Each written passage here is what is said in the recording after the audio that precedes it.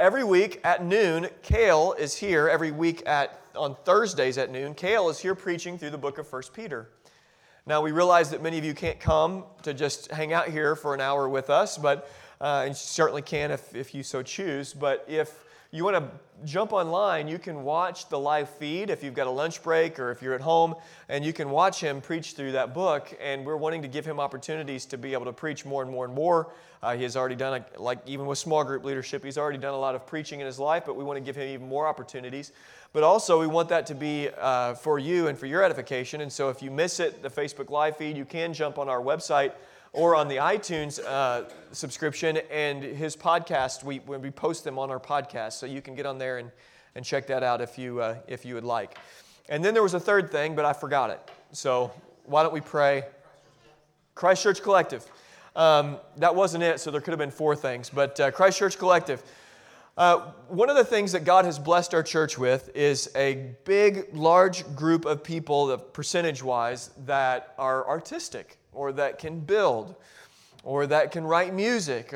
Really, there's a collection of people here that are gifted in the arts, and we wanted to provide an outlet for you to be able to encourage and edify and use your giftings to be able to uplift the saints. And so we are coming out with a quarterly publication, a book, basically, or a magazine, basically. This first magazine will be 38 pages long. It will come out along with the season. So this is issue 1, winter, and several people in here we kind of selected to be able to contribute to this first edition. But if you are a writer, if you are an artist, if you draw, if you do whatever it may be, we have some pictures that are in there that people have painted. We want to include photography. We have photography in there, poetry, short stories, just prose in general. We have all sorts of things. I learned the word prose this week. That's why I wanted to include the word prose in there. But we have all sorts of stuff that I think really are going to be for the edification of the body, and I think also may be a way to be evangelistic, be able to put those at a coffee shop or wherever it may be. But it's going to be really, really nice. Jordan has put countless hours into putting this together. And it's going to just be a really neat thing. So quarterly, we'll come out with that. If you want to contribute to Christ Church Collective, if you want to write or put a poem, whatever it may be, submit that to us, and we will edit it, preview it, work with you on it, and then it can go to publication in our quarterly Christ Church Collective. So that's exciting. It'll be here in about 2 weeks, week and a half, 2 weeks. Is that right? Week and a half or 2 weeks. So that's exciting. We're starting the book of Jude. We're going to be in the book of Jude for 7 weeks, and Jude wants for his hearer, he wants for mercy, peace, and love to be multiplied, So all that would read it, all that would hear this book, his desire for them would be the multiplication of 3 great things. And I think of all those things, those 3 things, all of us in here would say, give me some of that. I'll take a multiplication of some mercy. I'll take a multiplication of some love, and I'll take a multiplication of some peace. So this morning, out of the gate, we're going to get love, peace, we're going to get mercy coming your way. I want some of that. I know you want some of that. Why don't we pray and ask for the Lord's help, and then we'll dive into the first 2 verses of the book of Jude. Let's pray. Lord Jesus, we need your help. I stand with my brother Jude, who came couple thousand years before me. I stand with my brother in declaring you, Jesus, our Master and Lord. We are your servants. We are sons, to be certain, of the Most High God, but we are also servants of the Lord Jesus Christ in here. And help us wrap our minds and our hearts around both of those forms of identity. That we are sons, but we are also servants. And we come together as a collection of people, bowing before you, Lord, recognizing that you are almighty, that you are bigger than everything, that you sustain this universe, every single second of it, by the word of your power. And we bow before you today, and we submit our lives to you, and we say that our lives are yours. We are under your ownership and lordship.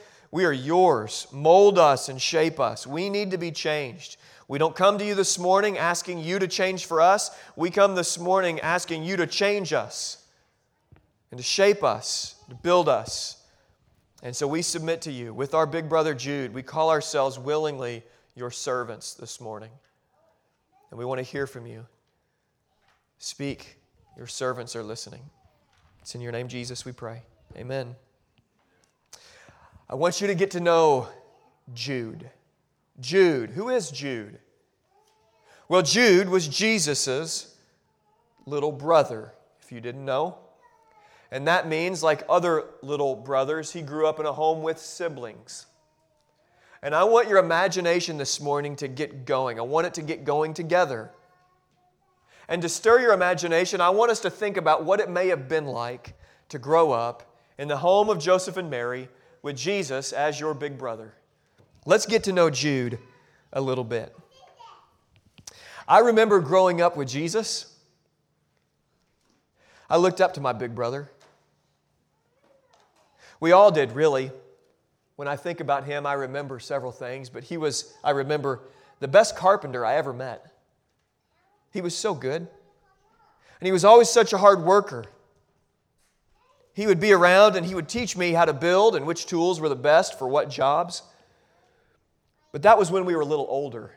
I remember some other things when we were younger. I remember wrestling on the floor with Jesus. I loved it. He would even let me pin him to the floor. He would roughhouse with me. But I was never scared of him. But we all knew he was stronger than us. He was so caring. I was told that he taught me how to walk and talk. I remember several times I skinned my knee and he would bandage my knee up. It really is amazing how we survived all the crazy things we did. He was always the life of the party. You know, he never lost his temper, although he would get angry about the right things. I remember that clearly. But it was a purposeful sort of anger. My big brother Jesus, he wouldn't fly off the handlebars. He was calculated. He was always intentional. And oh my goodness, was he wise. I remember the wisdom of my brother Jesus. He knew how to be patient with me when I didn't understand Moses. He knew the Torah better than all of us, but he never made us feel stupid. He was an amazing student. I remember Jesus sitting out by the fire, and he had memorized the words spoken from Sabbath earlier that morning, and he would just be quoting it. I was astonished how natural everything came to him. It was like he had a photographic memory or something, but it never stopped him from studying. He was always studying. It was as if he was learning from his heart, if that's possible. The only odd thing was we would always hear him praying, and he would be praying to our dad. It was the weirdest thing. On top of all that, he was really funny. He was hilarious. Jesus, I remember my big brother could get me laughing more than anyone else. And it wasn't that he wasn't serious, but he really, really could laugh. He laughed so much that it made me laugh. I mean, a gut laugh. I mean, snot would come out of our nose. It would like we would be crying because we enjoyed being around him so much. And he would tell stories, and he would act out the parts, complete with distinct voices for each character. You know, really, I could go on and on. And that's why I'm so confused with him lately. It's been painful to hear the things that he's claiming about himself. My brothers and I were so conflicted. We don't believe what he's saying. In fact, to be honest, at this point, I think he's out of his mind. This really isn't like him at all. This is not like him.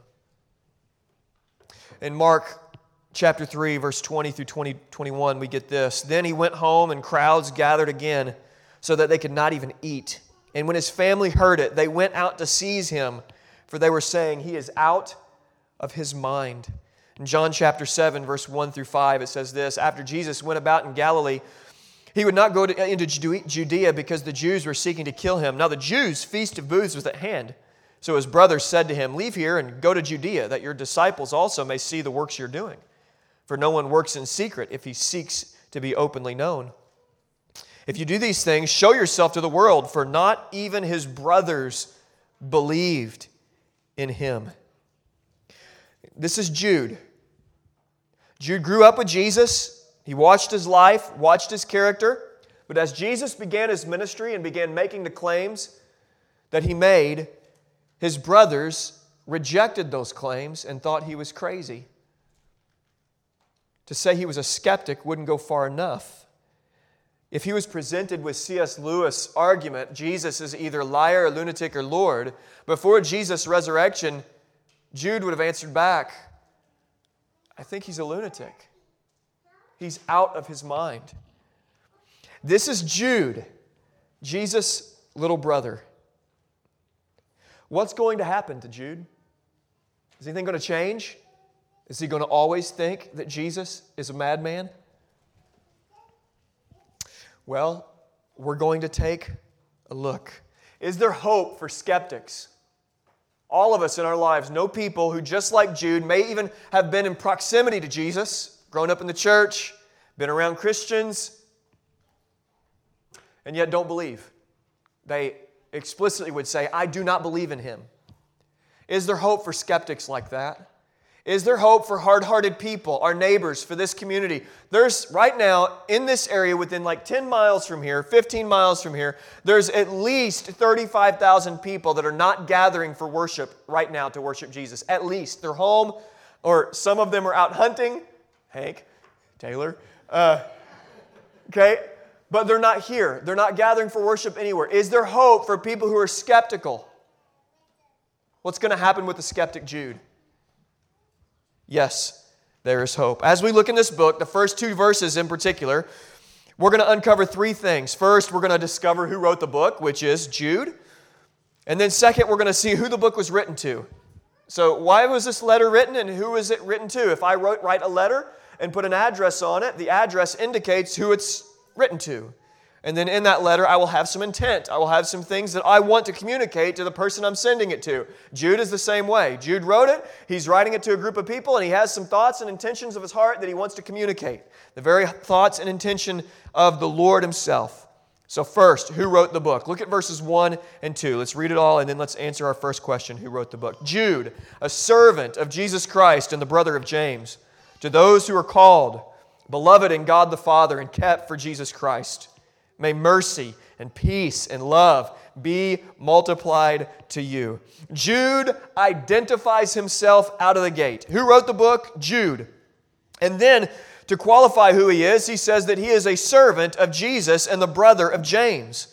It seems like a common introduction. It seems like an introductory letter that Paul would write, that Peter would write, that James may write. It seems kind of normal, but if we kind of pick up our shovels and we dig a little bit, we'll see something else that's here, something magnificent. Because Jude is not simply a servant of Jesus. He is James' brother, he tells us. But in Matthew and Mark, we learn that not only is he James' brother, he is Jesus' little brother. Jesus' half-brother. The skeptic brother Jude is now telling us that he is a servant of his big brother Jesus. From skepticism to faith. Now this was his chance, his opportunity to leverage his relationship he had with Jesus. To open this letter, if this was me, if I was Jesus' little brother, that's the first form of identification that I would put in my letter. I would make sure you knew it. And it would carry some weight, I would think. My name's Jared. I'm Jesus' brother. So listen up. I've got the dirt. Well, there's not really dirt on Jesus. Mainly it's dirt on myself. But I've got some stories about Jesus that you would love to hear. And in fact, I got some words of wisdom for you. Listen to me because I'm Jesus' brother. That's not what Jude does. It's fascinating. He willingly says that I'm James's brother, but he calls himself a servant of Jesus. It's fascinating. He doesn't say I'm his brother. He does say I'm Jesus' servant. Now, this is fascinating. In your Bibles, you should see next to the word servant a little number, and it should say 1. Is that correct? Look all in your Bibles. Look down. Should be a 1, just like there is. 1, 1. Let's see. It's not on there, but in your Bibles, you should have a little 1. At the bottom, it should say doulos. I may be pronouncing it wrong, but that's my best shot at Greek. The word actually means slave. Now, the reason that modern translations translate the word doulos into servant and not slave is to make sure that it is not associated with modern colonial American slavery. So not to confuse that. The language can be quite sharp. It can be certainly controversial. But I think it's important for us to understand the word servant and the word slave because slave is the actual meaning. So this is the profound statement here. Not only is Jude not telling us that he is the brother of Jesus, but he is saying that I, the little brother of Jesus, I am a servant. I am owned by my big brother. And in verse 4, he says that Jesus is his master and Lord. Now, which little brother in here would willingly say about your big brother, I am his slave? Fascinating. Consider the transformation from he is out of his mind, from I don't believe in him, to he is my master and Lord and I am his servant. And I want you to know that more than I want you to know that I'm his brother. Any name droppers in here? If you met somebody, yeah, I met Blake Shelton. Or whoever you met in the Christian world, it's I met Matt Chandler. I met John Piper. For goodness sake, Cale and Kelly named their cat Piper. Yes, they are weird. Pray for them. Okay? Name droppers. This is his opportunity. This is his opportunity to say, hey, look at me, I'm his brother. And he says, I'm his slave. This is not simply Jude's story. It really isn't. We too have found freedom in being a slave of Jesus, being owned by God. A lot in here, we talk about being sons and daughters of the living God. We sing about it. And it is absolutely true. And it is a beautiful picture of being sons of God, being at the table with God, with the Trinity. We are sons of the living God, but we are also servants. We are slaves. We are owned. And we are finally free. So this is our story too. There is a slavery that looks like freedom and a freedom that looks like slavery. And Jude is not saying this in some sort of weird, sad, mopey way. Freedom is being owned by Jesus, being a servant and a slave. We are finally free to lay down our dreams, lay down our plans, lay down what we want our life to look like. And we are finally free to submit to a living God and say, God, replace my plans. Replace my dreams. Replace the direction of my life with what you want for me. That's freedom. We live in a world trapped to their own desires and trapped to their own plans. And we, the body of Christ, get to say, I'm servants of the Most High God. My life is not my own, and I am finally free. Friends, that is good news. We are not our own. This is Jude, the slave, brother of Jesus. Well, who did he write the letter to?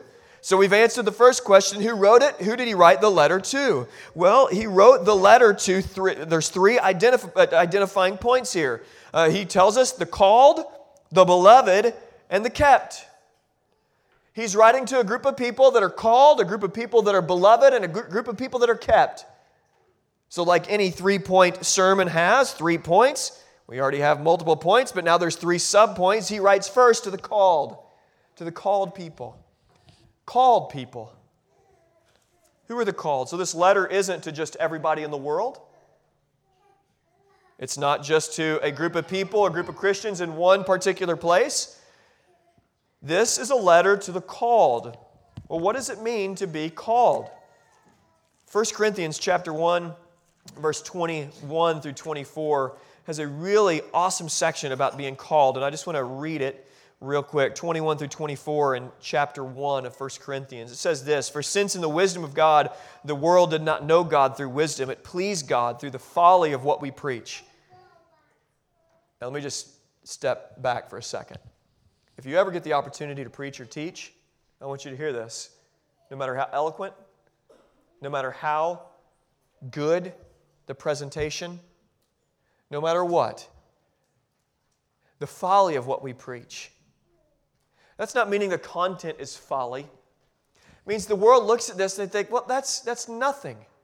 This is humiliating in the right sort of way to preachers, not to think too much of themselves and their presentations. The best sermon I could ever preach falls woefully short of the glory of God. Whether I get up here and hit a home run or get up here and preach and it's terrible and I feel like crawling in a hole and not talking to anybody, which happens, by the way. Sometimes with preachers, little known fact about preachers, well, it's actually probably pretty well known, is sometimes you get done preaching and you just want to, just don't talk to me, leave me alone, I feel terrible.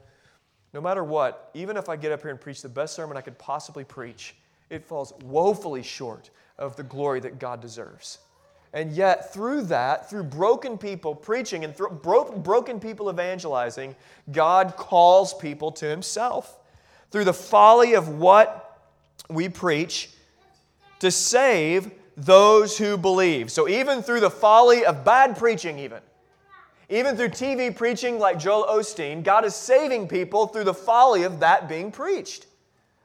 Now, how powerful is that? That God, I've met people, a guy at the last church I went a part of, he became a Christian through watching Joel Osteen.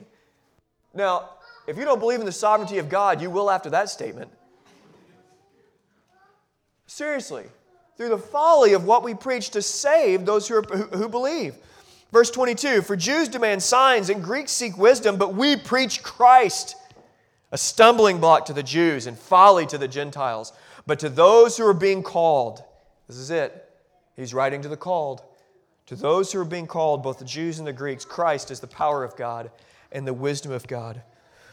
Okay, in this room, if you're a Christian, okay, when we hear the word call, I kind of think about picking up the phone and calling somebody. But the reality of the call of God upon our lives is this effectual call, this summoning that God does, where He cries out, come home, to our heart. When He brings conviction, He calls His own to Himself. And you and I, if we are walking with the Lord today at some point in our lives, and even into today, we were called effectually. We changed our direction because of the grace of God, because of that call. Our ears were tuned in and we heard. The sheep hear the voice of God. We heard God speak and He changed our lives. He called. Have you been called? And if you have been called, if you're walking with Jesus, your eyes have been opened, your heart has been opened, the sheep hear His voice. He has called me. And this letter is to those who have heard His call and believed in Him, to the called. So, beloved, in here, this letter is for you. Have you been called? Have you been saved? Have you been born again? Then this letter is for you. Jude has some things for you. And not just Jude. Over these next 7 weeks, the Holy Spirit of God has some things for you. To the called. But that's not it. His description of who this letter is to goes beyond just being called. He says, to the beloved in God the Father, beloved or loved dearly in God the Father.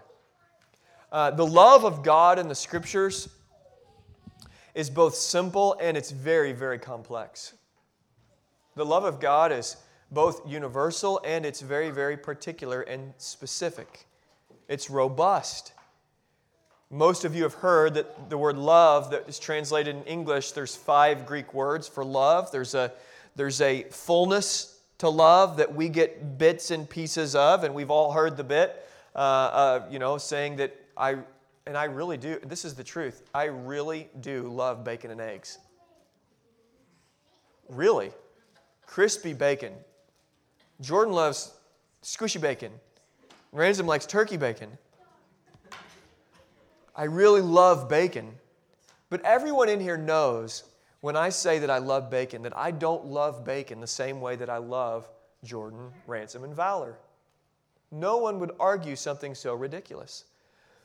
But in large part, when we think about the love of God, we have a very flat view of being beloved in God the Father. We live in a very egalitarian world. Everyone gets a trophy when they play sports. Most of us are of the generation that remembers that would just be bewildering to you when you were young. Why did they lost? Why are they getting a trophy? That's what I would be thinking. We just beat them. We crushed them. They should be crying in a corner somewhere. Why are they out there getting a trophy? We believe in sameness. We believe in full equality. If God gifts us, He should all gift us the exact same way. He loves us the exact same way. He showers His blessings upon us the exact same way. It's the same across the board. But the love of God is not that way. And that's the default understanding that God loves everyone the exact same way across the board, in the exact same just in the exact same ways. But that's not the view of God's love that the Bible presents. It really isn't. There is a fullness and a robustness there that's so much more beautiful. Jude writes to those who are called and those who are loved by the Father. There is a special and particular love that God has for those that Jude is writing. And it is unlike those that are in the world. There is a fullness and a richness to it, so it would be right to say that God loves the people of Carbondale. But if you somehow think that that means that there isn't a special or particular way that God loves you, you are missing out in experiencing God's love in a unique way. God doesn't love everyone the same way. Just like I don't love bacon and my wife the same way. But that doesn't go very well in modern circles. It doesn't go very well, unfortunately, in most churches. Many churches. It may not even be settled. It doesn't settle for it. To be honest, it's like I just kind of wish that God just loved everybody the same way and everybody got a trophy. That's not the way it is. Specifically, those who are beloved by the Father, they are receiving this letter. Apart from Christ, here's the truth of what's being said. Apart from Christ, you cannot have a claim on the special love of God. You simply can't. Because there's a qualifier. Are you beloved by God the Father? That means that there are some that are not beloved by God the Father. I'm not saying that there are some that are not loved, but there are some that don't have this special love that Jude writes about. Called men and women, do you know of the special love that God has for you? A second question would be, do you experience it? Do you experience that? Do you know that personally that God loves you? Really? Yeah, it's in spite of you. Okay, we get that. But that He actually loves you. The God of the universe. In unique ways. And people out in this world, they have for certain the wrath of God upon them, but they do not have for certain the special love of God upon them. You do. Now, do you know it, and then do you experience that? Do you have times with the Lord where the love of God, the fact that God loves me, is overwhelming to you? I know everybody in here, and Jared Wilson writes about this in his book, Gospel Wakefulness. I think it's a helpful way to think about this. Not everyone in here is emotional. Okay, some people in here, you'll cry at a drop of a hat. Andy's like that. He's just always boo-hooing everywhere. You know, he'll see a flower and just cry. Okay? Some people are like that. They're everywhere. You know, I love the sensitivity. Kurt's not here. I would say it if he was here. I love Kurt's sensitivity to the work of God. And he starts talking about the Lord and he just weeps. Other people in here, I said a few weeks ago, I talked about the guy who you've never seen cry. And if he ever cried, you would never see it because he's just stone-faced about it. And there may be just welling up in an ear. And that's it. If anything ever happened, you would never see the guy cry. Now, some people show their emotions in different ways, but everybody has an emotional life. Even if you have shut down your emotional life. And here's a question. Wherever you peak emotionally, if you try to answer that, where do you peak emotionally? Is it tears? Do you cry? Or is emotion for you kind of like Mary when she pondered these things in her heart? Does emotion look like you sitting quiet and just thinking? What does your emotional life look like? I think it would be appropriate to say that wherever your peak is emotionally, that the love of God should bring you there. Like if you haven't ever cried about the love of God, that's fine because you've probably not ever cried about anything. But if you cry when your sports team loses and never cry about the love of God, that you're beloved of the Father, you may want to ask yourself, why does my emotional level peak at lesser things? Why do other things pull out emotions in me, but the love of God doesn't? It doesn't mean that you're not specially beloved by the Father if you don't experience His love in that way. But I want to encourage you, you can experience His love, His special love. And when's the last time you've been emotionally moved that you are the beloved of the Father? Because in this world, a couple billion people claim to be Christians. They're not. But even if every single one of those 2 billion, that means there's about 5 billion that don't know God and have no claim to the special love of God. But at least those 2 billion do, So do they experience that? Does it mean anything to them? Does it affect the way they live their lives, that they know the God of the universe loves me? And if you are beloved by the Father, if you are called and beloved by the Father, over the next 7 weeks, you got some information coming your way. He's writing to you. This is not just to the church back in the day. This is for us here in this building at 624 North Oakland Avenue in Carbondale. In 2017, God is speaking to you. And if you're called and beloved of the Father, God has some things for you. Third, he says the kept. This letter is not just to the called, and it's not just to the beloved. It's also to the kept. Kept for Jesus Christ. Now, this is interesting as you look in the last part of verse 1, kept for Jesus Christ. A couple versions say kept by Jesus Christ. Most versions say kept for Jesus Christ, and that is important and more accurate from what I understand from commentaries and different things that I've looked at in the quote-unquote Greek. The more accurate representation of this verse is kept for Jesus Christ. The word kept is a passive tense verse. This is important because those who are called and those who are loved are also kept for someone. Being kept. This is not something you're doing. This is something that's happening to you. So this isn't something later on we're going to be told to keep yourself in the love of God. It's kind of an odd verse, but first, the backdrop is you're being kept. This is passive tense. You're doing nothing about it.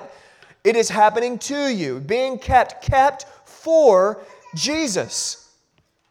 Now, this is not saying that we are being kept by, let me repeat myself, Jesus, but for Jesus. Although it would be true that Jesus keeps us. He keeps us in His name. But this is amazing because we are being kept for Jesus. I want you to turn to John 17. I want you to actually turn there and I want you to see this. In John 17, we get the high priestly prayer. And this opened my jaw wide this week as I saw this. And it was just amazing to me because we get in John 17, we get the high priestly prayer where Jesus is praying and very vulnerable as He's praying. In the garden, He's talking to His Heavenly Father. And it's been titled the high priestly prayer. And as He's praying to His Father in verse 9 through 13 specifically, we're going to look at it. I want you to hear His request to the God of the universe. His Heavenly Father, what is His request? In verse 9, I am praying for them. I am not praying for the world. Again, this is the particularness. It's all over the Bible. There's general love that God has for the world. There's particular love. This is for the called. He's not praying for the world. He's praying for you. He knows your name. This isn't a general mass of humans in this building. It's His beloved. I'm praying for them. I am not praying for the world, but for those whom you have given me. For they are yours. And all mine are yours, and all yours are mine, and I am glorified in them. Pause. This is speaking of a great eternal covenant in eternity past, of the Father, Son, and Holy Spirit doing something for each other, giving, loving, preparing for each other what's going to happen in the future. Before the foundation of the world, God the Father gave God the Son a gift. And God the Son agreed to come and be the Lamb who was slain before the foundation of the world. Not plan B, plan A.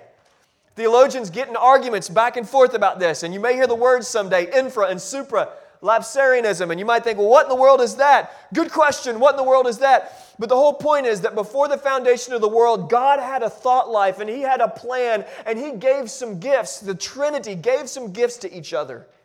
And God the Father gave His Son a bride. And God the Son came to seek and to save that bride and die for that bride. And now the Holy Spirit is coming to make sure that that bride is gathered in for the Son, Jesus Christ.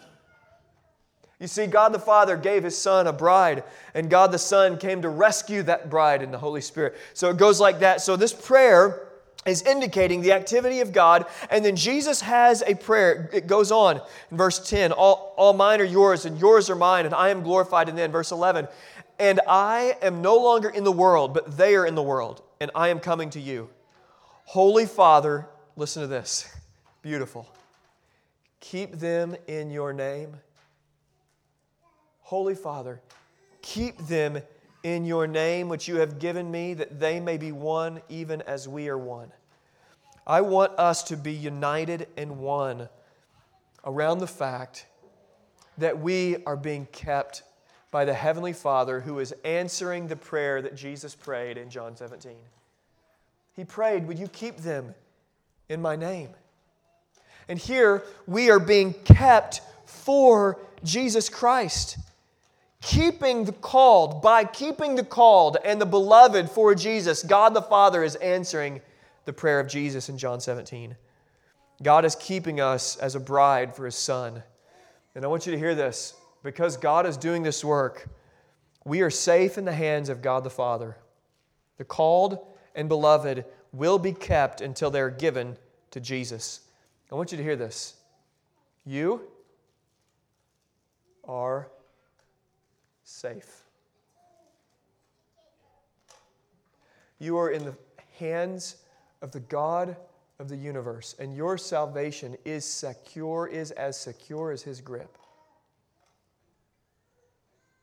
Now later we're going to see some people in this book who take that, because of what Jude is writing, he shouldn't have said this, because there are people who are saying, well, if you have God's grace and have a hold on God's grace, you can go out and do whatever you want. And he's going to address that here in a second. In a little bit, like in coming weeks. So we don't make the mistake of saying, oh no, we'll just give them a law, they're not secure, they're not eternally secure. Oh no, out of the gate, Jude wants us to know, oh no, you are kept, but that doesn't mean that you can't go out and do whatever you want. If you understand that you're kept by the God of the universe, you will be inflamed with love for Him. That when you're weak, God hasn't abandoned you. When you've had a bad month or year, or when you've had doubt that's crept in, God hasn't said, well, come back when you're ready, but I'm out. You are kept and secure. And I'll just say this, not to stir controversy. You can never lose your salvation because you didn't find it to begin with. God found you. You can't lose something that was given to you. He is holding you and gripping you. Therefore, love Him and follow Him and submit to Him and trust Him and quit living for yourself. We are safe in the hands of God the Father. Now, what does the author want for his recipients? As anyone who writes a letter intends with in their communication of that letter, they want what is spoken to be understood. Okay, so if I write you something personally, if I write everybody in here, some of you have been recipients of some letters that I've sent. I want you to understand what I'm writing. I wouldn't want you to be confused by what I'm writing. I would have some information to give to you, and I would want you to read that information and understand it. In the same way, Jude to the beloved, or the called, the beloved, and the loved, okay, and the kept, here's what he wants for you. And this is the ride that we're on for the next 7 weeks, okay? Beautiful. 3 things. Verse 2, may mercy, peace, and love be multiplied to you. Where sins there are many, His mercy is. We just sang about it. Where sins there are many, His mercy is more. Mercy multiplied. Now let me ask you this. Had the people that Jude, the called, the loved, the kept, had they already received mercy? You can answer this. Had they already received mercy? Yeah. But what He wants for them? More mercy. The multiplication of it. Oh, you come next week and you think, oh, this week I've got all the mercy I can handle. Well, next week there's more. You wake up in the morning and think, oh, I need some mercy. You know what? Mercy's going to be multiplied, Nick, to you tomorrow morning. Oh, I've had a terrible week. How about some mercy? That's what Jude wants for you, the multiplication of mercy to come your way, the compassion of God upon us, and it's never going to stop. Wave after wave of grace, wave after wave of mercy. George, Casey, it's coming to you. Mercy upon mercy every single day. The mercy of God will never run dry. Anybody here tired? Physically tired? You tired? Okay, parents, grandparents, every stage of life, kids, college kids, somehow or another, people in college are tired. That doesn't make sense to me. And people in college, somehow, they think they're busy as they sleep in till noon. We get tired. God doesn't tire, and He is multiplying because He never gets tired. He never gets weary. He never is caught off guard by anything, and He has mercies, new mercies for you to have. Have you experienced it already? Yes. Is there more for you? Yes. And never be satisfied. It's weird, the mercy and the grace of God satisfies us, but it also kind of whets our appetite for more. Hey, Ransom, I want you, he's waving at me back there, my son. I want you to have mercy. Okay, there's more. The mercy of God, it's both satisfactory and it also makes us just, it's like that good steak. You had it and it's, oh my gosh, it's the best steak I've ever had. Can I have more? And the grace of God is infinitely more than a Bella's steak in West Frankfort. Place is closed now, unfortunately. The mercy of God multiplied. But secondly, peace multiplied. The multiplication of peace is needed by hearts who deal with condemnation regularly.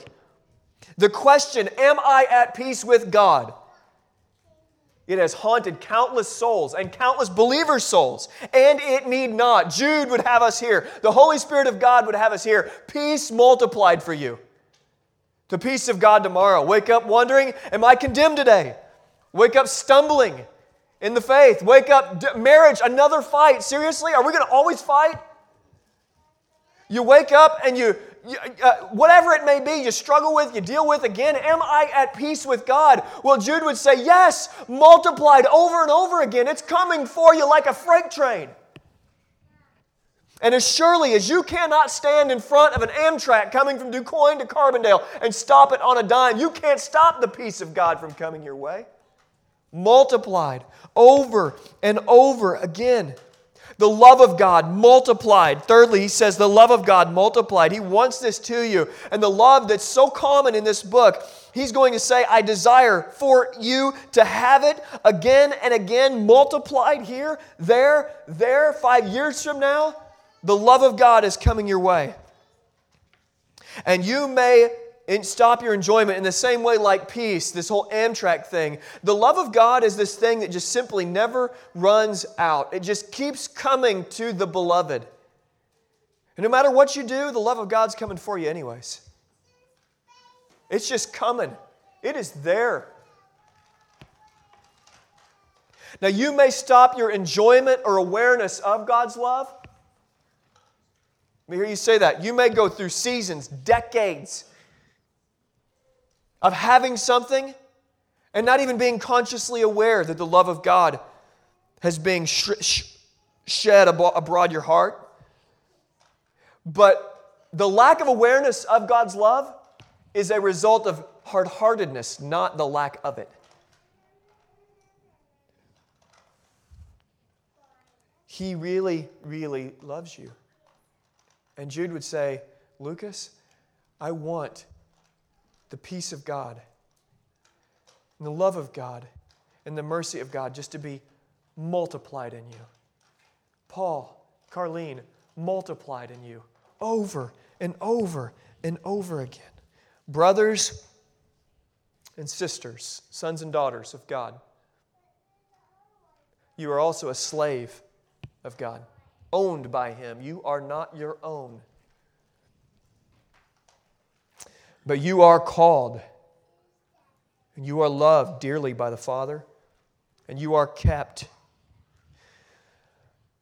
A question to highlight the next 7 weeks. Andy, come up. We're done. Are you ready? And you invite people into this too. Are you ready for mercy, peace, and love to be multiplied to you? You want some of it? It's coming. It is coming your way. Remember His aim. Remember His desire for the recipients of this letter, for the mercy, peace, and love to be multiplied to you. Because Jude is going to take us to some unlikely places for that goal to be accomplished. We're going to hear about judgment of false teachers. We're going to hear about some wild and crazy things through the book of Jude, but all under the banner of multiplication of mercy, peace, love coming your way. This is the journey we're on. It's going to be a wild, crazy, and fun 7 weeks. Here's a question I have for you. Is He calling you today? Every week I want to ask this because I want us to be comfortable to invite our non-Christian friends. So even if you're here and everybody's here as a believer that I'm aware of, or mostly, is He calling you today? So the question would be, repent of your sins and believe in Him. So turn from your sins and trust in Him calling. Have you heard His call? Repent and believe. Now, beloved, all those things that are just in those first 2 verses, there's so much there. Even if you just have your Bible open, you're just reading those words over and over again. Just read it. Just read it as we're singing. And then let's be consciously aware of what's ours. Let's not just miss it or not experience it. Let's enjoy the God of the universe who's called us, He summoned us. My goodness, we were vessels of wrath, and He's made us sons and daughters, and in our joy, we get to be His servants. So let's enjoy the multiplication starting this morning of love, of mercy, of peace, just washing over us. Let's pray. Father, it's going to be our joy to sing to You, really. And thank You that Your mercy is always more. And God, we're going to get to sing some words, and these words have content and meaning, and help us to read with our eyes and sing with our hearts. Pray that joy would flood our hearts even this morning. Maybe we have our Bibles open and we just read that. Oh my gosh, may seriously mercy, peace, and love be multiplied. Oh, does my soul need that? Holy Spirit, just lead us. I trust that You will. It's going to be our joy to sing. It's in His name we pray. Amen. Let's worship.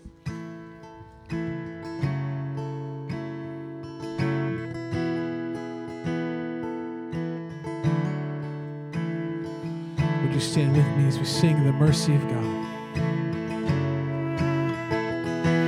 Your blood speaks a better word than all the empty claims I've heard upon this earth. It speaks righteousness for me.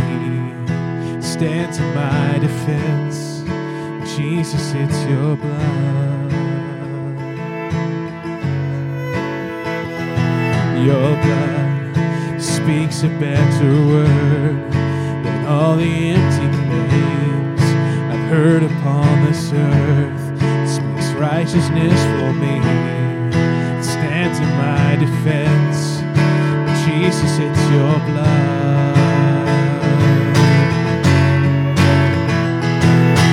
What can wash away our sins? What can make us whole again?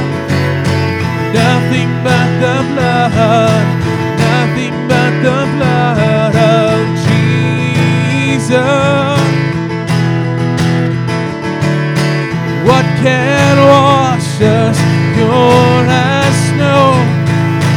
Welcome past the friends of God.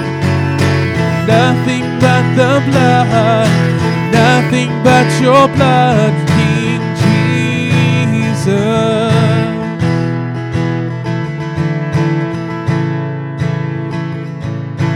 Just sing with me to our Master and Lord Jesus Christ.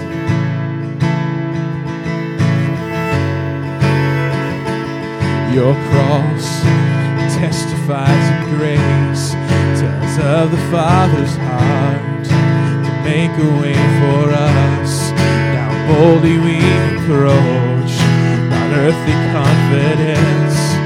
It's only by Your blood. What can wash away our sins? What can make us whole again? Nothing but the blood, nothing but the blood of Jesus. What can wash us pure as snow? Welcome past the friends of God.